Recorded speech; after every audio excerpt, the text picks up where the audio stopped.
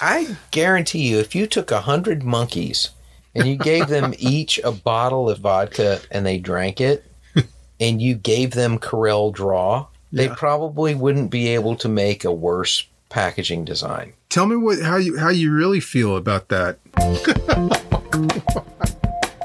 Hi, I'm John, Creative Director for Device Packaging. And I'm Jesse, Independent Graphic Designer specializing in packaging and branding. And you're listening to Cleanup on Aisle 9. All right. We're talking about vodka. Oh, yeah.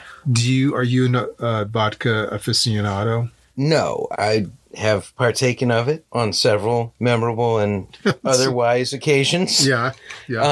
I heard somewhere, I don't know if it's just urban myth, that vodka is like the Russian word for it or a play on the Russian word for water. Oh. Because the ultimate goal of a vodka is to be a flavorless spirit.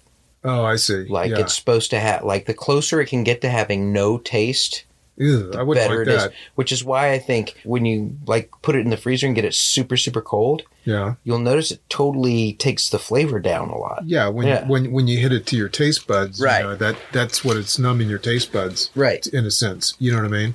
I like vodka, myself, but I just drink it. I drink it straight, or I put it in a martini. I'm not a mixer guy. You don't do the vodka tonic. Yeah, I'm not a big mixer guy with a lot of spirits. I like to just take them straight on to a certain extent. Okay. Like a vodka, if it's not really chilled, I might put a couple little cubes of ice and just sip on that. And then maybe take an olive, throw that in there. That's like the lazy martini. And I don't like the dirty. They take a little olive juice or whatever. That gets a little too funky, a little salty. Yeah. I remember living up in the Upper Haight in the 90s, and acid jazz, like John Lurie's band, the Lounge Lizards, and that band Morphine, like all these jazz bands came back. And at that same time, a lot of the bars were kind of getting into this sort of new jazz scene. So martinis got huge. Up there at Club Deluxe, which is on Haight Street, they made like what they claimed was the driest martini possible. Now, this guy, the bartender there, if you wanted a dry martini, he had the vermouth was in a perfume atomizer. Oh, okay. And so he would literally spritz it like into the shaker before he would make your martini or whatever. Interesting. Yeah. The driest one he made, though, which was really funny, we were in there one night, he made one where he spritzed it in the glass and we were like, drier. And so then he just like did a little puff like into the shaker. And then like the next round I was like, drier.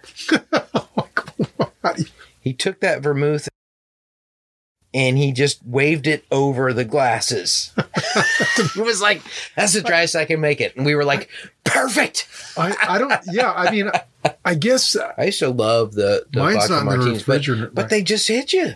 You're drinking pure booze. Well, yeah. I mean, that's... Yeah. Fuck you up. Yeah. Yeah, I remember getting those one of those little airplane bottles. Yeah. What I love with the airplane bottles is when they shrink down. Oh, yeah. Right? To be the same proportion, the same shape. Oh, yeah. Because when we talk about like spirits packaging, the bottles are so distinctive. And I can't remember, I was on some plane. I was on some plane. Flying somewhere really fast in a chair. And the vodka they brought was Absolute. Oh, Absolute, yeah. And it was a little shrunk down Absolute bottle. Now, the Absolute bottle is so minimal. Yes. But so distinctive. It's and interesting. Iconic, yeah. Yeah. And I had that Absolute book that has like all these ads that have been done. And that campaign ran for something like 25 years. Oh, wow. Yeah. It started at TBWA in 1980. Yeah. And they just kind of kept getting other artists and designers involved. And I remember the really classic ones like, Absolute LA, and it's an overhead shot of a swimming pool in the shape of the bottle. Oh, yeah. So they really took that iconic profile of the bottle. And now that has become easily as signature as their logo is. Interesting. Yeah. Because in the world of vodkas, specifically with the bottles, you can say, okay,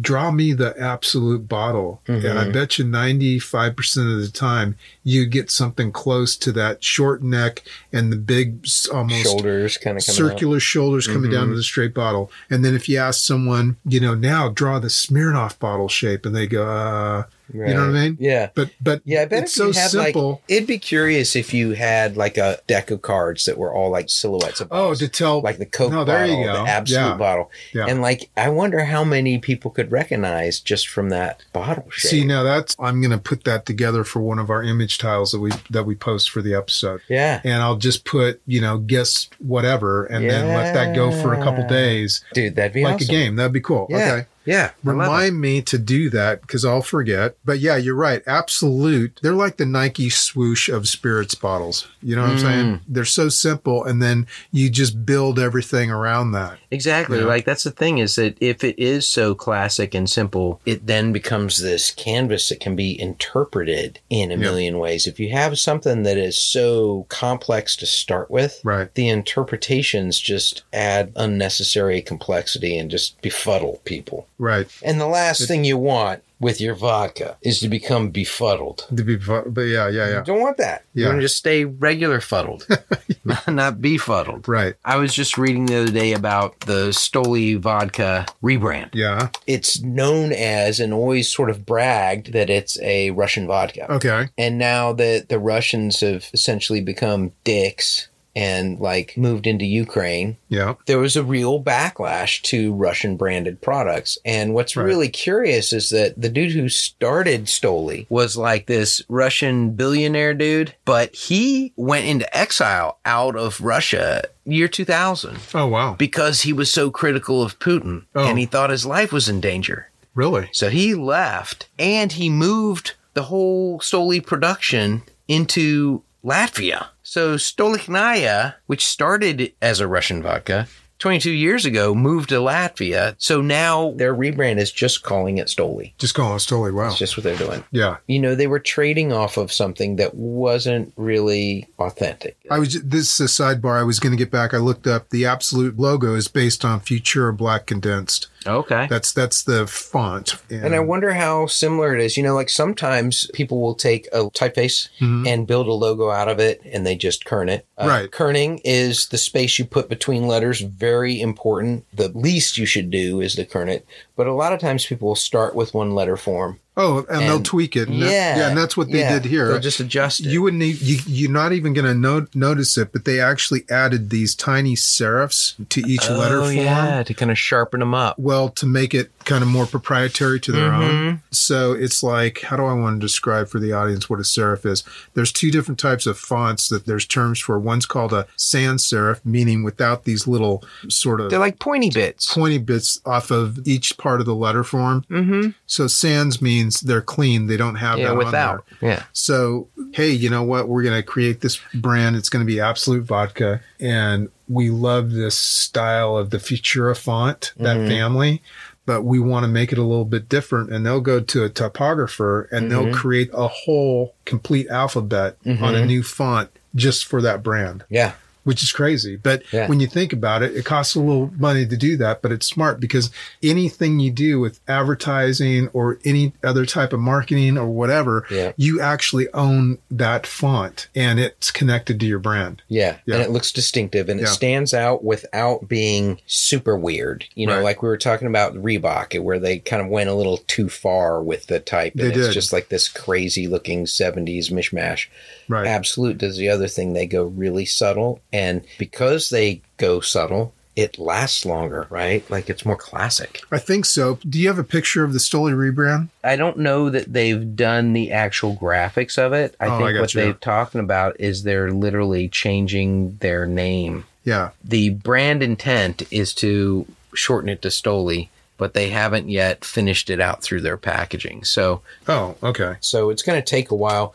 Plus, if you're doing a rebrand, there's a lot of product that's already out in circulation. And so there's this whole kind of turnover. You have to deal with existing stock. Yeah. Like, let's say they've got 4 million bottles they haven't yet distributed. Oh, yeah. They have to make a business decision whether they're going to pay the money to relabel all those bottles. Right. Or just go ahead and get that inventory out and do what you typically in printing you call cut in. Yeah. They'll make a whole new set of labels, and at a certain point, they'll cut in the new labels on the production floor. Yeah. That's the primary packaging. And the secondary packaging, which is the outer box that then it goes into, they'll have new boxes for that. And they'll have to make sure that they inventory the new logo bottles into the new logo boxes and get all that out to retail. So like a rebrand is not an easy thing to execute. Anything to do with producing something, you know, from a design and packaging standpoint that has to be produced and put out on the marketplace, you know, it's like, not only do we have to get to the design part of it, but you have to have, like, in some cases, 6 months lead time for production with planning on different stops that this whole thing has to make along the way before it actually hits retail. And then if you're going to try to get customer research and feedback in. Oh, that's crazy. Yeah. That adds even more time to it. Yeah. Right? So speaking about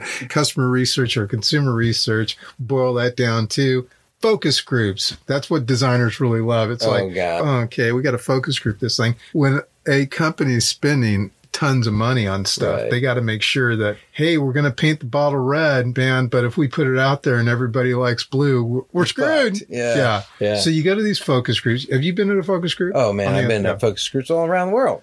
Well, one of the most interesting I went to, and it was creating this vodka from scratch. Okay. Shaker's vodka. And that came in a shaker-shaped bottle. Well, that was the first part of it when you're starting from scratch. Right. There was a few names that they were throwing around. I mean, this was from the ground up. Right.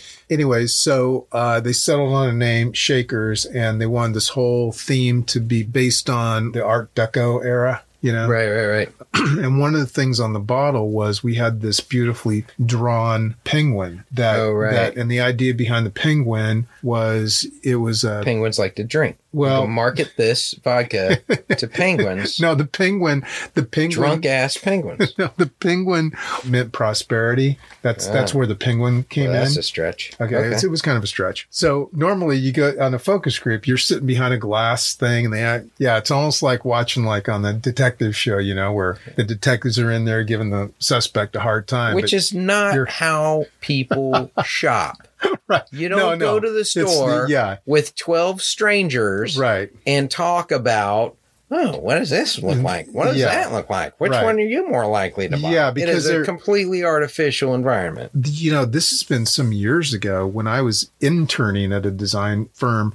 There was one person that was a design director that said, hey, I'm scheduled to go to this focus group tonight. And it's all about printing on paper and stuff like that. I don't want to go, but you go and it'll be easy. They'll ask you some questions, but you don't need to know any, because I go, I don't know anything about that. It doesn't matter. There's not going to be anybody there. And you get paid. And I think I went to this thing for a couple hours and I got paid like $175. Right. I was thinking, damn, this is good. You know? And of course, when I got there, I'm like looking around and I recognize some big time San Francisco designers that were in there. And I'm going, holy crap, I don't know shit. And I just BS my way through this thing. They go, so we haven't heard from you, Jess. What do you think? And I'm going, actually, you know, regarding some of the comments that Dave over here said, I'd like to add on to that I thought it was, you know, and I just totally winged it. Piggybacking. And then someone say, I agree with Jess. And I'm going, all right. You know, all right. But anyways, that's your average sort of focus group is kind of like this. You're in a high rise building. You're viewing this consumer set behind this 2A class, whatever. Well, the one time when we were redoing the refresh on this vodka, the client decided to have it at a bar in the marina. Oh God. Yeah. With people, with actual drunk ass people. Oh yeah. So I go, you got to be kidding me. He goes, no, we're going to sit around. I'm going to have a table. There's going to be 12 people. There's going to be a person that's going to run the group. We're in the back room of this bar. I can't remember which bar it was. But anyways, so we were sitting there within earshot to hear what was going on. Right. So every one of them, they were passionate about their own brand of vodka. You know, there was one person that I only drink Kettle One. That's my brand. And I'm going to, okay. And the bartender would come around. What would you like to drink? Oh, I'll have a lemon drop. Okay. But, you know, someone else, I'll have a martini. I'll have a vodka tonic. or whatever. Right. So they that's how they started the group, was making drinks for all these people. Oh, my Lord. And asking all these questions and this and that. And I think between the time that we were there, they probably had 3 drinks, between the time we were doing it. Right. But one of the guys, and he was a Grey Goose guy. Oh, okay. I like my Grey Goose vodka. Here's my cocktail, blah, blah, blah. And he said all the great things about it and this and that. So now they bring out this Shaker's vodka. Some people, oh, look, it looks like a Shaker thing, And it eventually made its way around to this Grey Goose guy. Mm-hmm. Okay. And he's gone, nope, don't like anything about it. And the guy was asking, well, what don't you like about it? He goes, I would never in my life drink a vodka with a bird on it, ever. And then he put it down, and I'm just sitting there. I go, dude, you got a goose on your vodka. I thought it was pretty funny. Yeah. Focus groups and vodka. Yeah, well, that sounds like a very blurry focus group. Yeah, it didn't. Yeah, it was.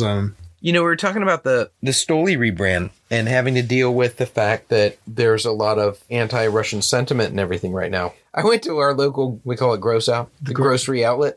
Oh, the grocery outlet. We went to the Gross Out, and they have a spirit section there, and it's real hit or miss and weird, but sometimes you can discover some really interesting stuff there. Yeah. And when I was there, I found this vodka that was Ukrainian. This was right after the Russians invaded. It was that Friday night. Sandy was doing a radio show at KXSF. So we were going over there, and I was like, you know what? I'm going to pick up some of this Ukrainian vodka, and we're going to do a toast to the Ukrainians, because they got it tough. They're fighting it out. And I had never heard of this vodka at all, and I hope I'm pronouncing it right. Cortista. Cortista? Khortysta. I'd never heard of this. Okay. It's the 3rd largest selling vodka in the world. It is. In the world. Okay. It is so popular around the world, and yet it hasn't really dug in here so much. Oh, wow. It's made in Zaporizhia. Okay. That's that town in Ukraine with the nuclear plant that the Russians invaded. Oh, wow. So jackass Putin sends all his thugs in to invade this town that has this nuclear plant. So now everybody's freaking out because they're like, oh my God, this jackass now is, lording it over nuclear plants. What could go wrong? Right. And that's where the world's 3rd most popular vodka is made. And so, I got this stuff and I was like, oh man, I wonder if the factory's even going to survive. It's going to be around, or if the Russians are just going to take it over and they're like, our vodka now. Yeah. But this is the stuff here. So you want to talk about an Art Deco bottle. Oh, yeah. The sides are scalloped. Yeah, and it's got this, and the face is kind of debossed in there. Yep. With the logo kind of coming out of that debossment. Uh-huh. Yeah, that's a very Art Deco looking style of bottle. Yeah. I'm going to do a shot of it right now. You want any? No, I'm good, but thank you. Yeah, that's cold. So you keep it in the freezer, and look how it almost looks like oil. Yeah, it makes it gets so thick. Yeah, I'll smell it. Let me see. So is that their platinum? Yeah, it's their platinum. Yeah, so the platinum is really good. I also got the deluxe, which comes in a completely different bottle. So the platinum bottle is this tall, thin, very Art Deco bottle. Yeah. With high shoulders, a short neck. It's scalloped on the sides. The front of it is kind of almost concave and flattened a little bit with their Cortista logo embossed out of the glass. So it's a very classic looking bottle. I don't like the plastic appliques and crap that go on there. No. That feels very cheesy. Yeah. But the bottle itself is great. And then the Cortista Deluxe, it's a short, squat, round bottle. Oh, yeah. I'm going to shut my vodka hole right now and have a shot of this to the... Now, do you take a shot or you're just sipping? Well, I might just sip it, but I'm going to cheers. Cheers to the Ukrainian people who are still struggling to kick this dipshits morons out of their country. Yeah. Taste? It's good. And you know what? And I hope they do it. I hope they just kick them out of it.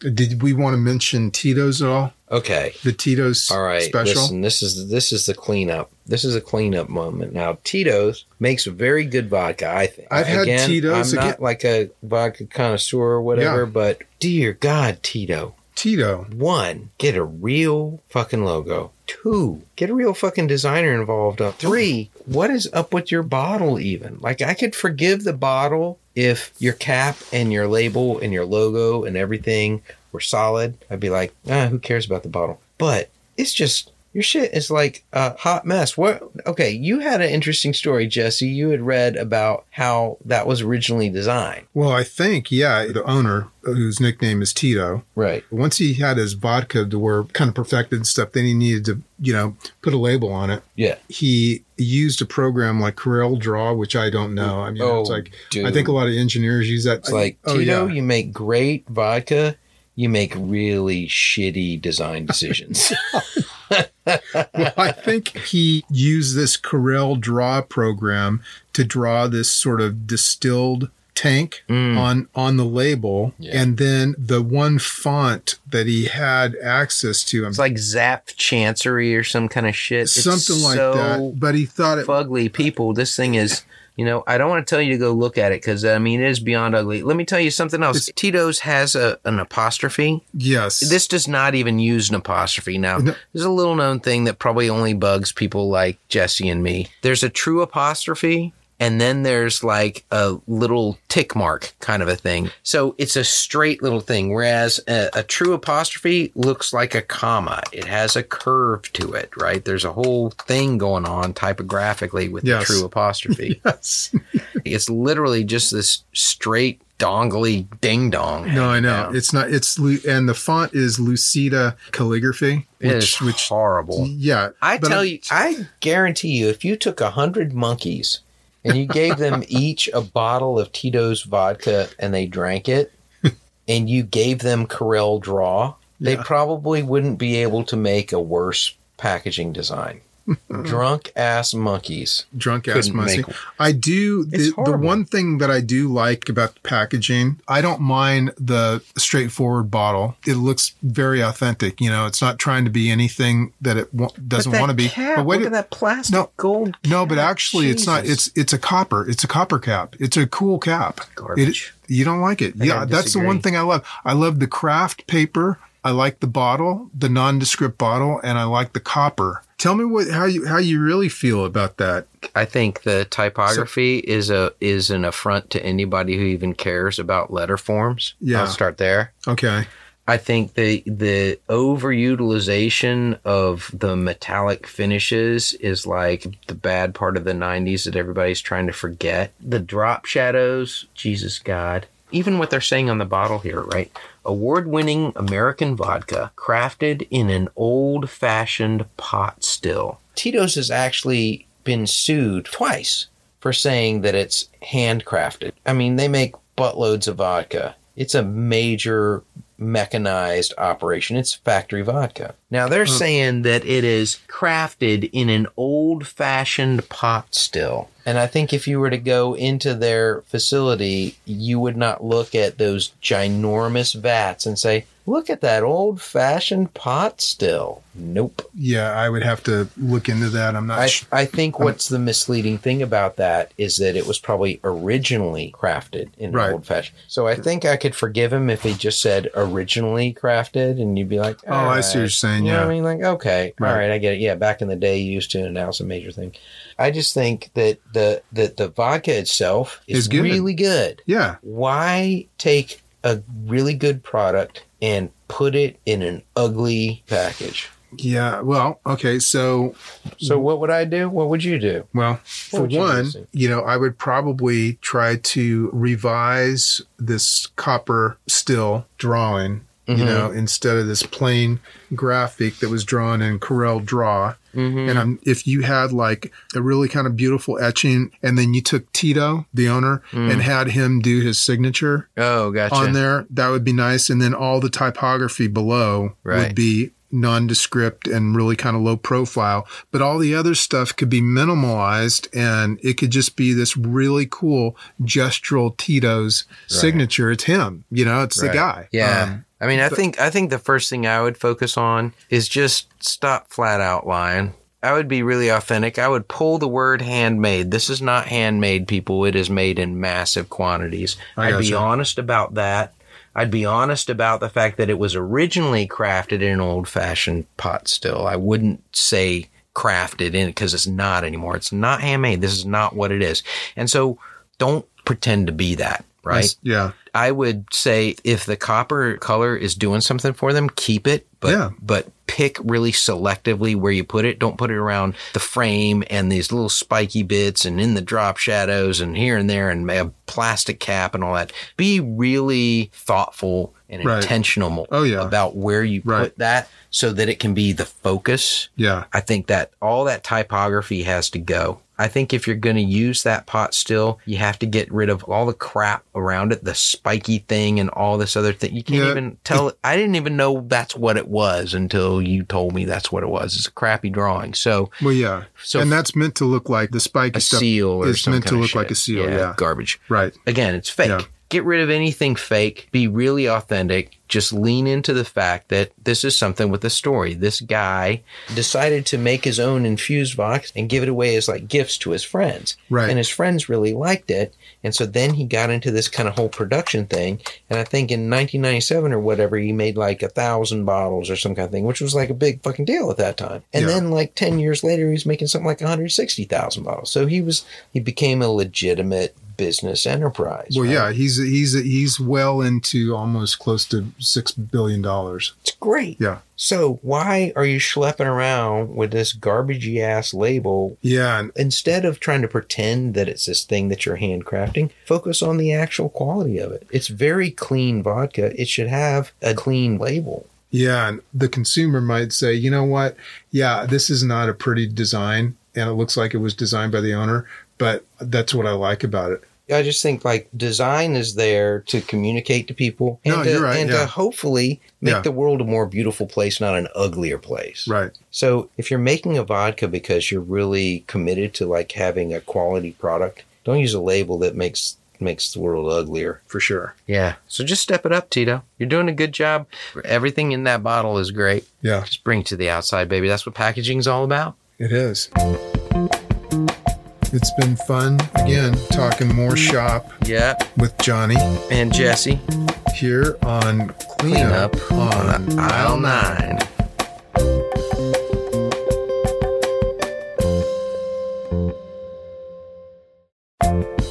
Thanks for tuning in. Please subscribe and share with your friends. And leave us a review so we can reach more awesome listeners like you.